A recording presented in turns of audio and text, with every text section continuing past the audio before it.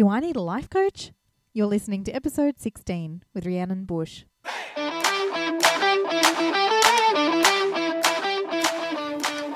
Welcome to the Do I Need a Life Coach podcast. We're here to discuss the ins and outs of the life coaching industry and give you tools to use to see for yourself. I'm your host, Rhiannon Bush, mother, management consultant, and a passionate, certified life coach.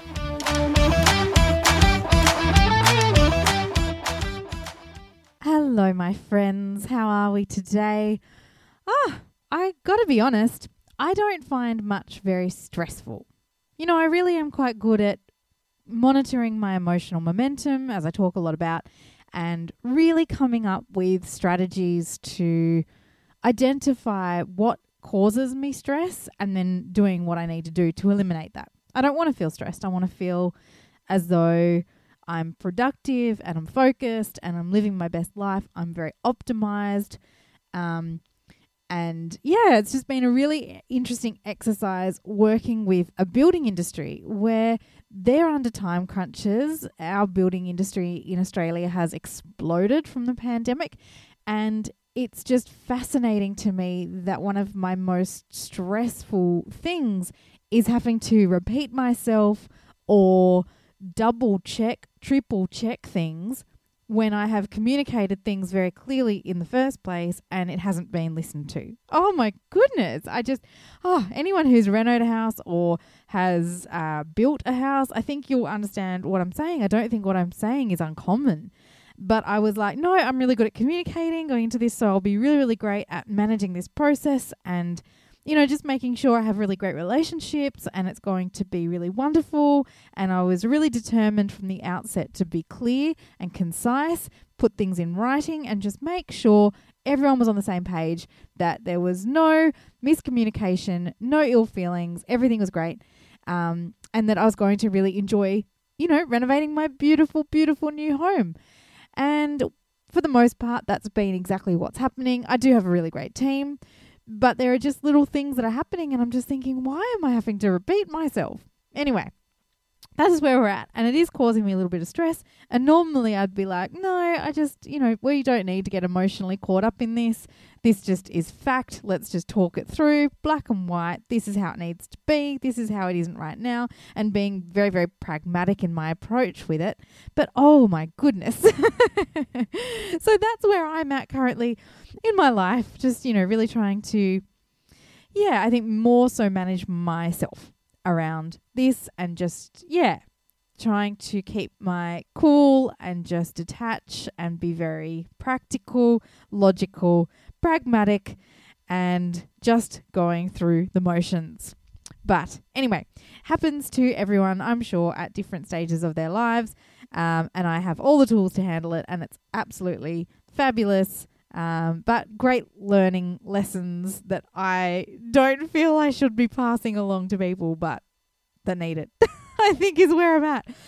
Anyway, that's a little bit maybe self-inflated, but don't offer feedback if it's not asked of you is one of my personal rules, but I'm going to go into that later. So this podcast, do what you love. So I was brought up to believe I could do anything, be anything, and that the world was my oyster. And I truly believed that until I tried a few things and failed over and over and over. For instance, I had horses in high school. I was very, very lucky. I don't know why my parents let me have them. It's such a magical relationship that you have with a horse, but I wasn't very good at it. I'll be honest. I fell off a lot. I had a lot of concussions. Not good for my health. It taught me a lot, that experience, and it was a beautiful thing having horses. It really, really was. But my goodness, I then remember going to music school after I finished my first degree, and I went to JMC in Surrey Hills and was doing a lot of singing with rock bands and just, you know, it was absolutely fun. Loved it. Just really wanted to give it a go. And I remember at that time thinking, well, the Australian Institute of Music's down the road. I really love musical theatre. It was, oh my God, I just love it. And so I went and auditioned. And I remember the day I got my acceptance letter, and it was going to be another 2-year commitment of studying. and a financial commitment that I really hadn't considered at the time for any of you who have HECS debt. Oh my God, right? So, yeah, I got the acceptance letter and I remember calling my parents and just saying, what do I do? Like, what do I do? And they, being my beautiful parents, were like, well, if you don't do it now, you're always going to wonder, and it's going to be a lot harder to turn around and do it down the track than it is right now. And I thought, okay. And so I made the decision and I did it. And honestly, it was the two best and hardest, and it was a really incredible experience. And the people I met in that course, I feel like I'll be connected to forever. Even though we don't speak, a lot of us don't speak anymore, but they just the people in the art space are so heart-centered and so connected, and it's unlike any other world I've ever been in. So anyone in the arts, a huge shout out. I just adore you as a community. Just absolutely amazing. But even though I went to musical theatre school for the love of music, I did have the hopes of making it a career. And as it turns out, something that I really was not destined for various reasons. But I feel like through my life, I've been pretty mediocre at most things, if I'm honest. I've tried really, really hard. And most of the time, that's okay. I've had a real crack. But something I didn't appreciate until very recently, maybe too recently, was the fact that not everything should be done with the aim of being good at it, or being the best at it, or even to become better at it. Sometimes you just need to enjoy yourself and have some fun. Do it for the love of it, and not with the hopes of making it a career or some life-changing transition or a lifestyle choice, right? I've always loved to swim and be in the ocean. It's absolutely my happy place. I've tried surfing, and at the time I didn't have the strength or flexibility to get up on my feet. I was living in Manly at uni at the time. But I'm determined still, at some stage in my life in the future, I will learn to surf. If that ever happens, I'm not going to be catching massive waves off the coast of Maui. I'm not going to be one of those women in the movie Blue Crush. I'm going to be enjoying little baby waves that are fun. I'm going to get to frolic in the ocean. Oh, and I'm not going to have one of those fancy pointy boards either. I'll be on the biggest and widest board that I can physically carry. Because surfing is something I want to learn how to do one day for fun. Capital F-U-N. Not with the intention or hope of becoming the next Layne Beachley, right?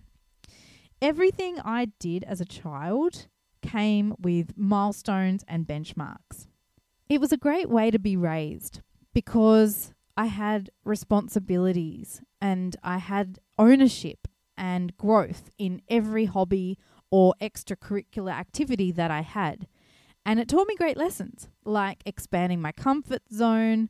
I mean, I remember in high school, I was playing school hockey, squad hockey, and then we were trying out for this other team.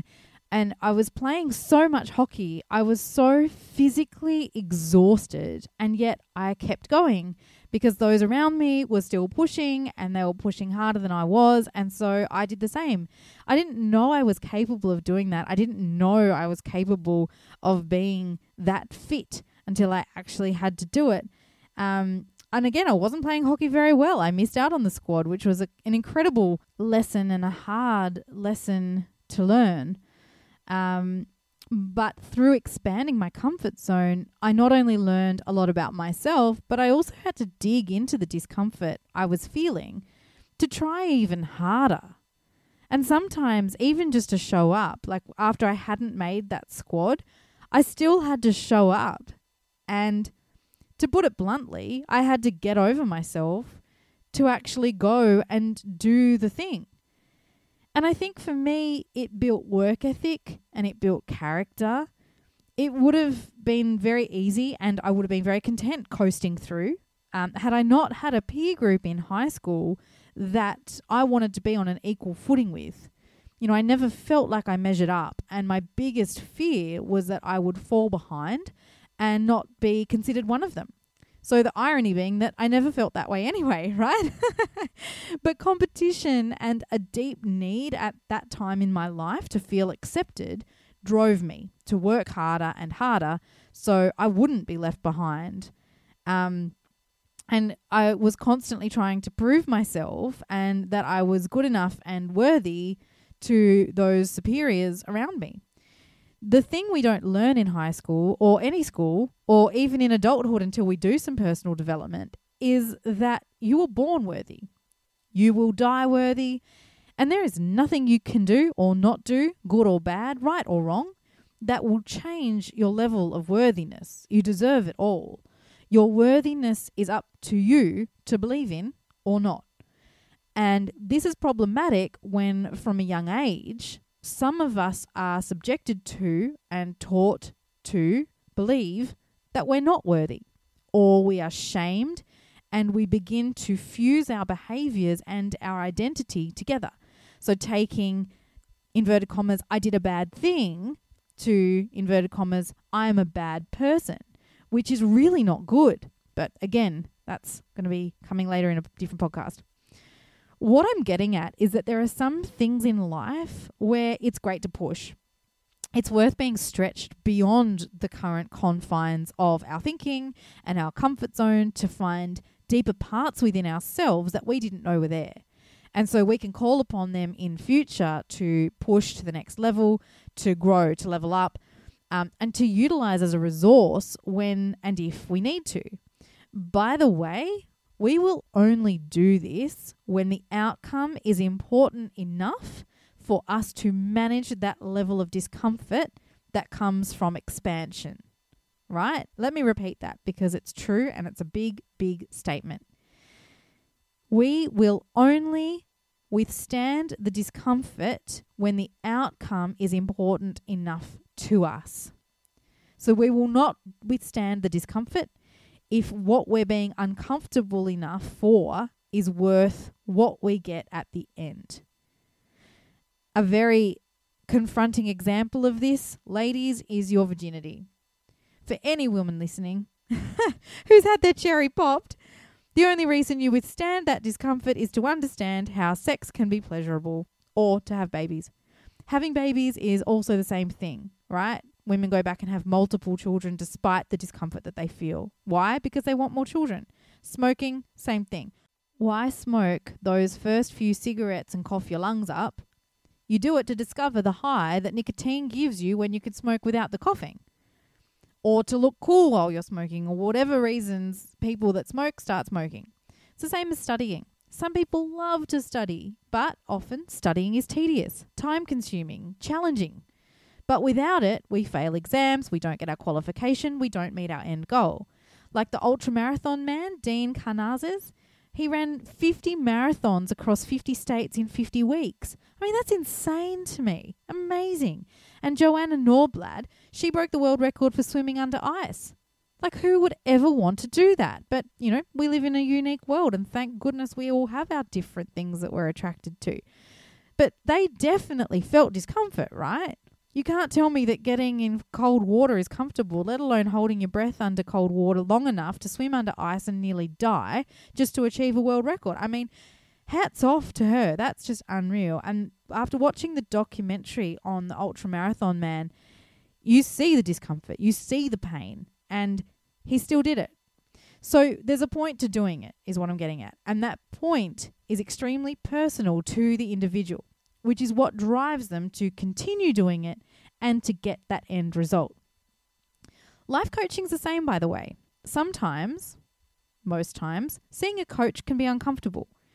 If you resist seeing a coach, but you're curious enough to listen to me right now, then I'll tell you with flat out honesty, my guess is that you want and need to see a life coach. It's calling you, but you're wondering whether the outcome you'll get will be worth going through the discomfort for. And that discomfort could be a multitude of things. It could be price. It could be the person, the coach that you get, getting the right coach or the wrong coach. It could be the process. It could be, spiritual, intellectual, emotional, physical. There's so many factors, but again, they're individual to you. But when the outcome means enough to us, we can see and put trust in the vehicle that will help us get there. We will be able to persist with the discomfort required to achieve that outcome. As we get older, there is so much more responsibility and consequence associated with everything we do. And I never knew this until firstly, I started dating a wonderful, wonderful guy, Damien. And then secondly, we bought a house. And thirdly, we had kids. And I've listed them in that order because that's how it went chronologically in my life. As those responsibilities that I'm talking about, the ones that increase, they impact our ability to pivot in our lives. Sometimes it feels as though it restricts, right? So I've always found great empowerment in owning a passport.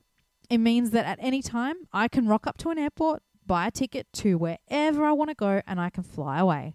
Planned or unplanned, I have the choice, and the choice is what gives me the empowerment. And I've always loved the feeling of knowing I can do that if I wanted to. But now, in my life, while I could do it, there are other people to consider.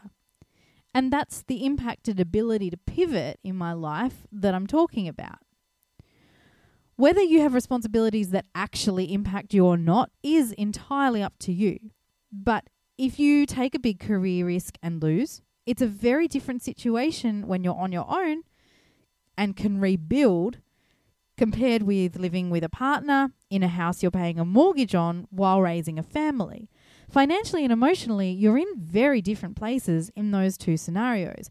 And while you can still be footloose and fancy free, if you do it with a family, you have other people to consider.